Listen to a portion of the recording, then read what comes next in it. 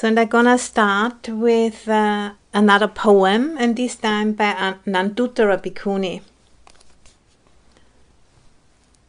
So those nuns, they have lived around the time of the Buddha. So those poems are about 2,600 years old. And they are the oldest anthology of women's literature. They're called the Therigatha. And that's a contemporary adaptation of those poems. And she's called Santacitta Bhikkhuni, Greatest Joy. I spent most of my teenage years running from one bed to another. Any sign of warmth would do. Each worked for a while, until they got possessive or mean or boring, or I did. Then I got new friends, shaved my head, and started eating once a day. During the long, lonely nights that followed, I would remember all the nice warm baths, all the late nights and long mornings, waking up next to beautiful warm bodies.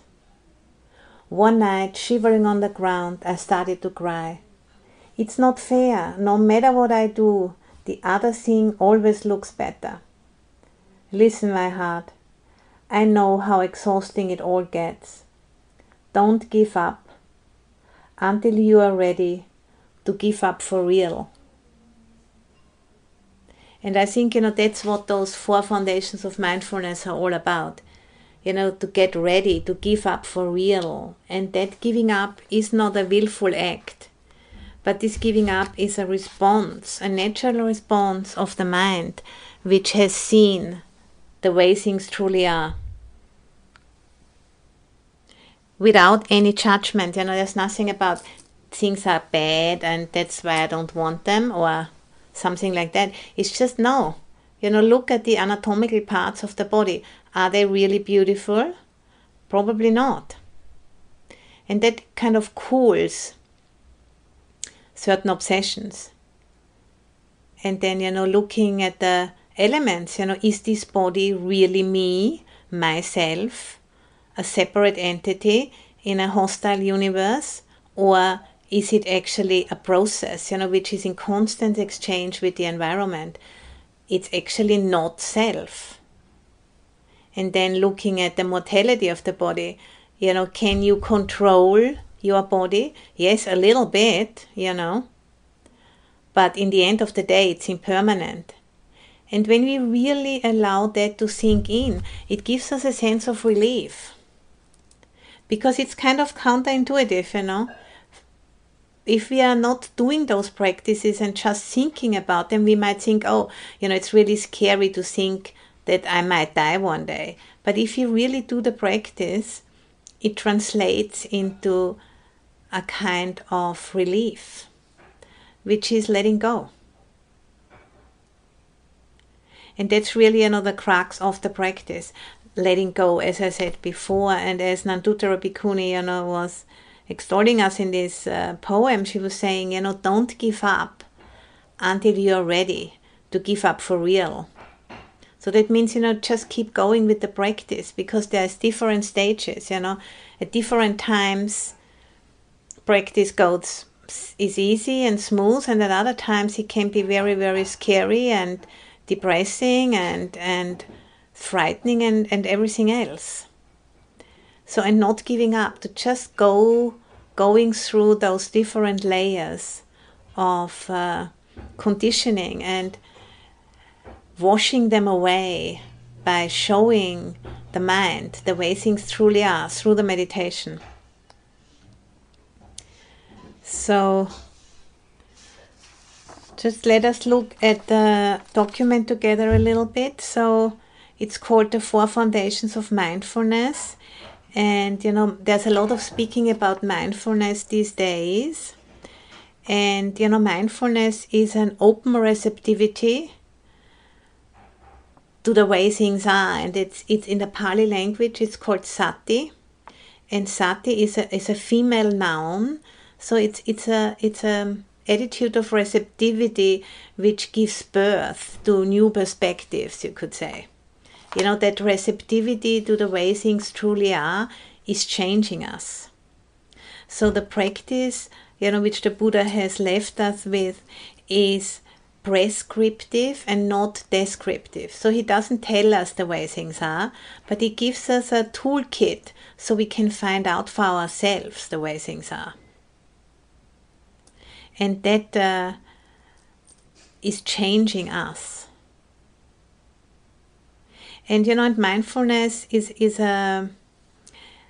a spacious way of looking at experience without judging.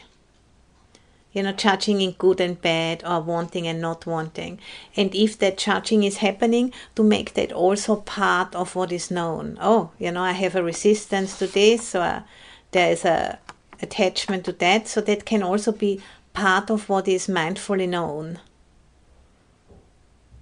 And the illustration of mindfulness in the scriptures is like a cowherd, sitting in the shade of a tree and watching the cows after the harvest. He doesn't need to be on his toes to make sure that they don't go into the field and eat the crop, because it has already been harvested.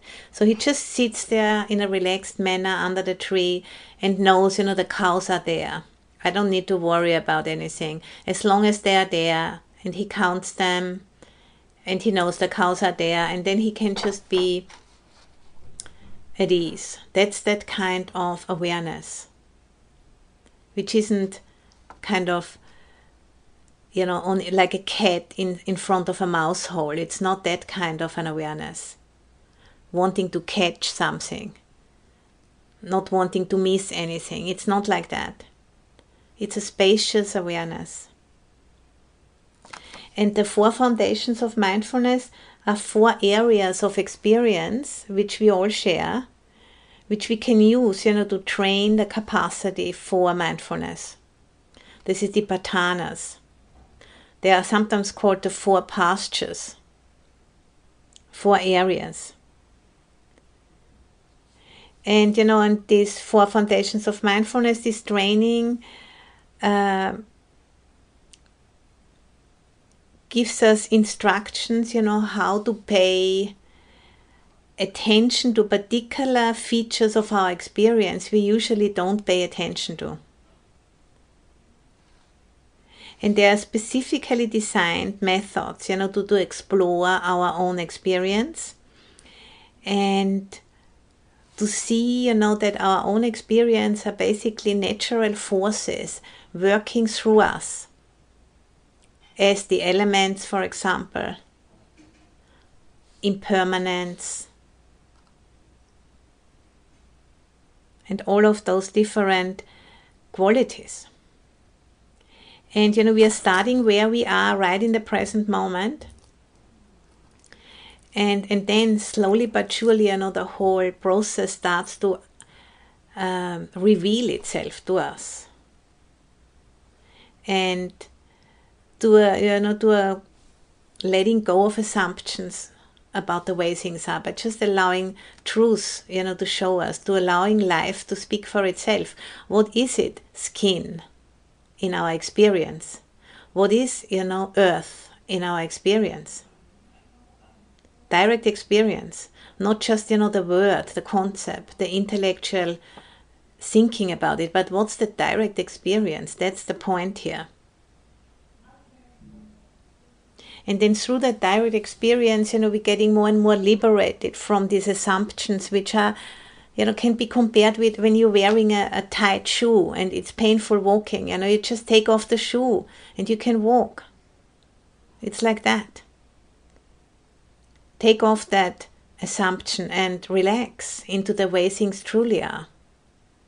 And these 4 foundations of mindfulness, they help us to do this. So, the first one is the contemplation of body. That's the somatic experience, which is like heat and cold and pressure and weight and hardness and fluidity, all of those experiences. And then the second contemplation is contemplation of feeling tones. There are only 3, pleasant, unpleasant, or painful, and neutral. And all of them are impermanent. And that's really the point, to see that impermanence. And the contemplation of feeling tones is intermediary between the body and the mind, because there are bodily feelings, but there's also feelings in the mind which don't have a bodily component. But what they all share, they are all impermanent. And the next one is the contemplation of the mind. And the mind is that which knows the feelings. The mind is that which knows the body. And there are three main groups: is a mind with desire and a mind without desire, a mind with aversion and a mind without aversion, a deluded, distracted mind, and a mind which is not deluded and not distracted. But all those mind states, all those moods of the mind, they are what they all share. They are all impermanent. And and a mind with desire is, the experience of it is we want more of something. We want to grasp, we want to hold on. A mind with aversion is wanting to push experience away. And a mind with deluded distraction is like just ambling around, not quite knowing, And then they have also a feeling component. A mind with desire is probably, chasing after some kind of a pleasant feeling tone. A mind with aversion is turning away from an unpleasant, painful feeling tone. And the deluded, distracted mind is probably not capable of seeing that there's a neutral feeling tone. It's not quite sure what to do. So they are very strongly connected. And what they all both share is the impermanence. And so, the body is the somatic experience, the feeling tone, the affective experience, and the contemplation of the mind, the cognitive experience we have. And then we come to the fourth foundation of mindfulness, which is contemplation of mind objects or principles of experience. So that foundation of mindfulness relates the earlier three foundations of mindfulness to conditionality. So for example, we have a body with its anatomical parts and made out of the elements, which is going to die one day, and there are sometimes pleasant, unpleasant and neutral feelings arising. And an untrained mind, meets them with either desire, aversion, or delusion. And then, if we start to see that more and more clearly, we can see how those foundations are mutually conditioning each other. And what we see most of all is the impermanence of that process, that there's a constant change happening. And to pay full attention to this, the impermanence of this process, this is what is liberating. Because once we really see for ourselves that the most pleasant and the most unpleasant experience, what they all have in common is they are all impermanent. They are all unsatisfactory, unreliable, and they are all not independently arisen. Once that is really seen very deeply, the mind adjusts to that true seeing. And the adjustment of the mind is a letting go, a stepping back, not in the way of suppressing or turning away, but a true relaxation and letting go. That's the natural response of a mind which has seen the way things truly are. And that's what those four foundations of mindfulness are wanting to provide us, that true seeing of the way things truly are. And then the response of the mind is something we don't need to make happen, because that's gonna just happen by itself. It's the same, when you are, for example, touching a hot plate. Nobody has to tell you to let go. You're just going to let go because you don't want to hurt yourself. You see that it's that grasping which is burning you.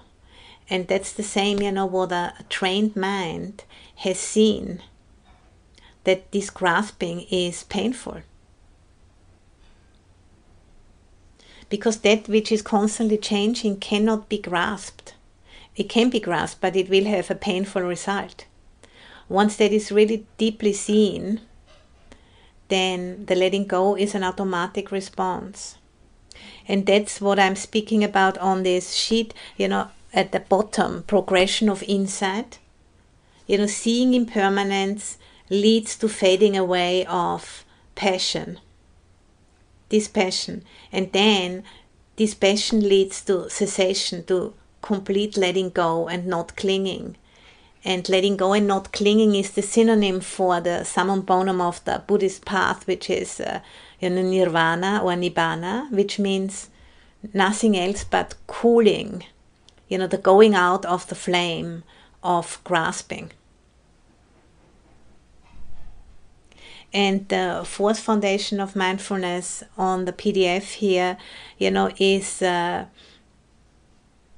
displaying the 5 hindrances. Point number 6 are the 5 hindrances. These are the 5 ways, how the mind can engage in attachment to things. Sensual desire, anger, sloth and torpor, restlessness and worry, and doubt. And therefore each of them there's several antidotes, how we can, in the beginning part of the practice, we do work with antidotes, and then later in the practice, when we have more capacity for mindfulness and awareness, we actually no longer need to use the antidotes, but we just stay really mindful. And then through staying mindful with those hindrances, and they are not hindering us in the sense of, not being able to get what we want in the moment, but they are hindering to see what is wholesome. And they're hindering us to see clearly, the difference between the wholesome and the unwholesome. What's wholesome for ourselves and what is wholesome for others. So we still, we might go ahead and go shopping and, indulge in different things and, distract ourselves. But we are acting out of blindness, so to say. Thinking that we can find happiness in certain things which not truly are able to give us happiness. And so they're hindering that clarity. And then, when we start to work with those hindrances consciously, we are developing the awakening factors. That's point number 7. And mindfulness is the foundation of those awakening factors. And then there are 3 energizing awakening factors: investigation, energy, and joy. And 3 calming awakening factors: tranquility, stability, and equipoise. And once, those awakening factors have been perfected, that is another way of saying, that full awakening has been realized, when those 7 awakening factors are fully developed. And the hindrances, are temporary, and they can be used as a material, for developing and strengthening and perfecting those 7 awakening factors. And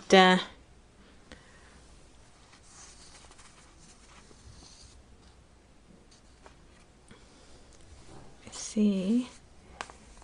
Yeah, and there's a beautiful poem also I want to share with you on this. Again by Bhikkhuni Chenta. And she speaks about the 7 awakening factors. Chenta means conqueror. I was forever getting lost.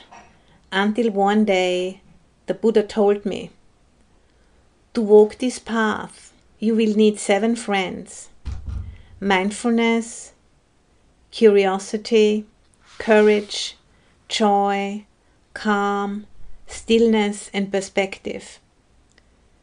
So he uses a bit different words than I use here, but they are the same 7 awakening factors. For many years, these friends and I have traveled together, sometimes wandering in circles, sometimes taking the long way around. There were days when I thought I couldn't go on. There were days when I thought I was finally beaten. It's scary to give all of yourself to just one thing. What if you don't make it? Oh my heart, you don't have to go it alone. Train yourself to train just a little more gently. So that says very clearly, it's not about forcing the mind into this kind of a practice, but encompassing and embracing everything and making it your practice. If the mind comes up with aversion, then that can be known. If the mind comes up with attachment and desire, that can be known, and it can be incorporated into the practice, because it is like everything else. It's impermanent. Skin, flesh and bones, earth, water, fire and wind, and these bodies, they are impermanent. Feeling tones are impermanent. Mind states are impermanent. The hindrances are impermanent. And the awakening factors, until they are not developed to their full perfection, they come and go. But we can train them, but with gentleness and with open-mindedness. They are, they are like little buds in our mind, and through the training, we can bring them to a flowering. And this template of the 4 foundation of mindfulness is all about supporting that flowering, which is natural, because we all have those 7 factors of awakening in seed form, in bud form already in the mind. Because, for any worldly tasks, actually, you do need a certain amount of mindfulness. You need to have some interest, investigation. If you learn an instrument or even learning to drive a car, if there is not interest, you're never going to get there. Then you need to put in energy. Then, there is, when you put in energy, there is an amount of joy which comes from doing something well. And then, if there is some amount of joy there, then the mind and the body get tranquil, because they, there's a certain amount of satisfaction there. Then that tranquility brings a stability of mind. And then, through a stability of mind, we can see clearly, which brings equipoise. And then if the mind is balanced, there's more capacity again for mindfulness.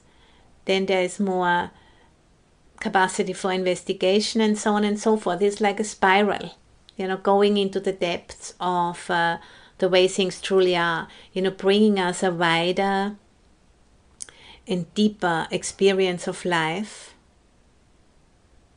And, feeling more here, so to say. Feeling more part of this cosmos, this life. And that gives a sense of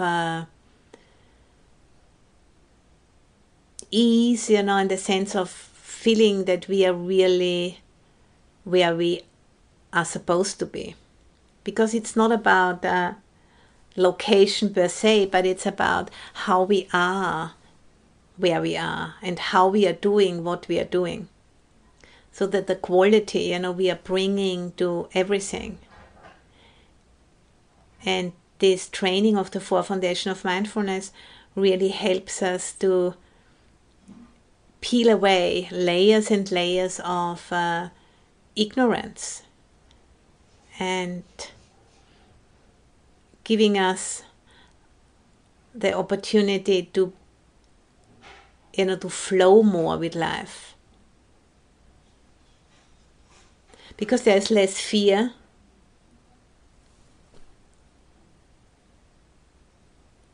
Because there's more clarity about the way things truly operate. For example, in terms of the elements, once we have really understood how much we are part of this nature, it's a different way of being there. So, and of course, this process goes always hand in hand with, there's certain phases where we go through a lot of suffering, when certain layers of delusion gets peeled away, that can be painful. And it's just part of the practice. And, to allow that vulnerability to be revealed, because this vulnerability is our capacity to adapt. That's why Homo sapiens has, been able to live in so many different situations on this planet, because, we do have very vulnerable bodies, but this vulnerability also gives us a great capacity for inventiveness. And, to overcome limitations. Because this vulnerability is necessary for transformation to happen.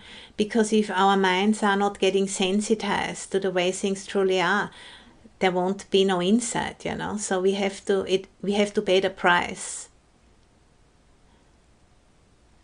And we need to go through this transformation process. And the word apathy, means is a Greek word and comes from the Greek word pathean, which means to suffer, and apathy means to be not being able to suffer. Apathy is not something good, Suffering or sadness and confusion and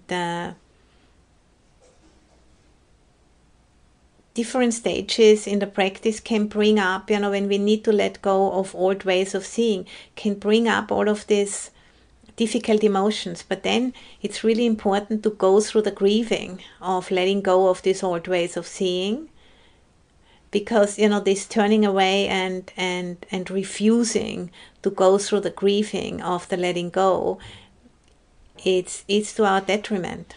It just keeps us stuck, So apathy means, not being able to suffer, and this is not a good thing.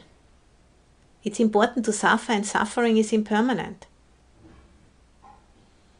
As long as we are holding on to ignorant ways of seeing, we will suffer, and we need to experience it really consciously, because then the mind will respond with letting go.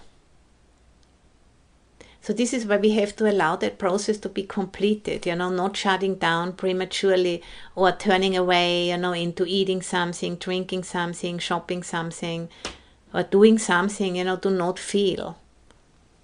That's why this contemplation of feeling tones is a very important foundation, because, to feel how it feels and to know that it is impermanent, this is the key. It's not about turning away from the feeling, but to be with the feeling and allowing it to cease when it's time. And sometimes, if something is very, very painful, of course, we do something about that, take a medicine or have speak with somebody about it, but not immediately, kind of aborting the pain, but just learning to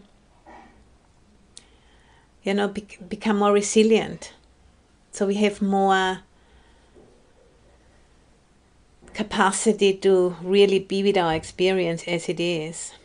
And then, we can move through those perceived limitations and expanding the heart and the mind until, a complete expansion, which is the realization of truth, a full realization of truth.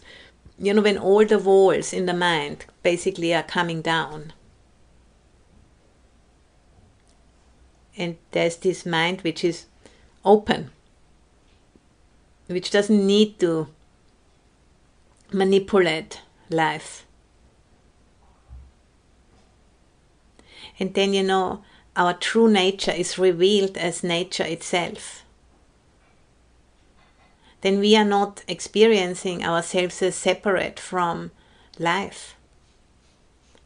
Because we are not, It's just a projection of the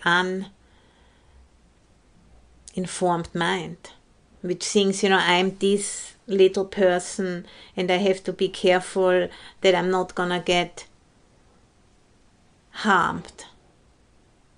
This is just a very, very small, contracted way of looking at life.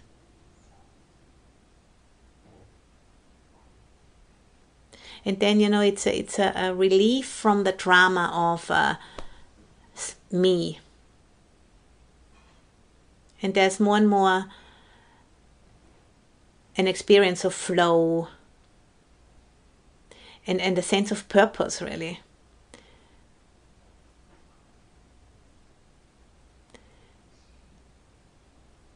And wisdom and compassion are, the two sides of the coin of what is developed. Wisdom is an insight into the way things truly are. And it's not a body of knowledge, but it's a way of meeting experience, really. To see the bigger picture. Whatever is happening, we always know in the back of our minds, this is also impermanent. The most dreadful experience and the most wonderful experience, what they both have in common is they're both impermanent. They are both unsatisfactory in the sense of that they are not lasting. And they are both not existing from their own side. They are just a coming together of causes and conditions. And then, if wisdom is really developed, then this knowing is always there, together with the experience is also that knowing is always there. And then on the other side is the compassion, which is the wish, may all beings have insight into this truth. May all beings be free from suffering. That's a natural response of the heart, which has seen, which has gone through this progression of insight, has seen impermanence, and then through that clear seeing, fading away of attachment is the natural response, leading to a capacity to accept endings, to accept the way things truly are. Things have a beginning, a middle, and an end. It's not a drama. And then there is this letting go, the not clinging. And then, the life opens up wide. And I think, that's, what we all want. And it's just the way how we are going about that can be rather deluded. And I think, that's what I wanted to share with you today. And,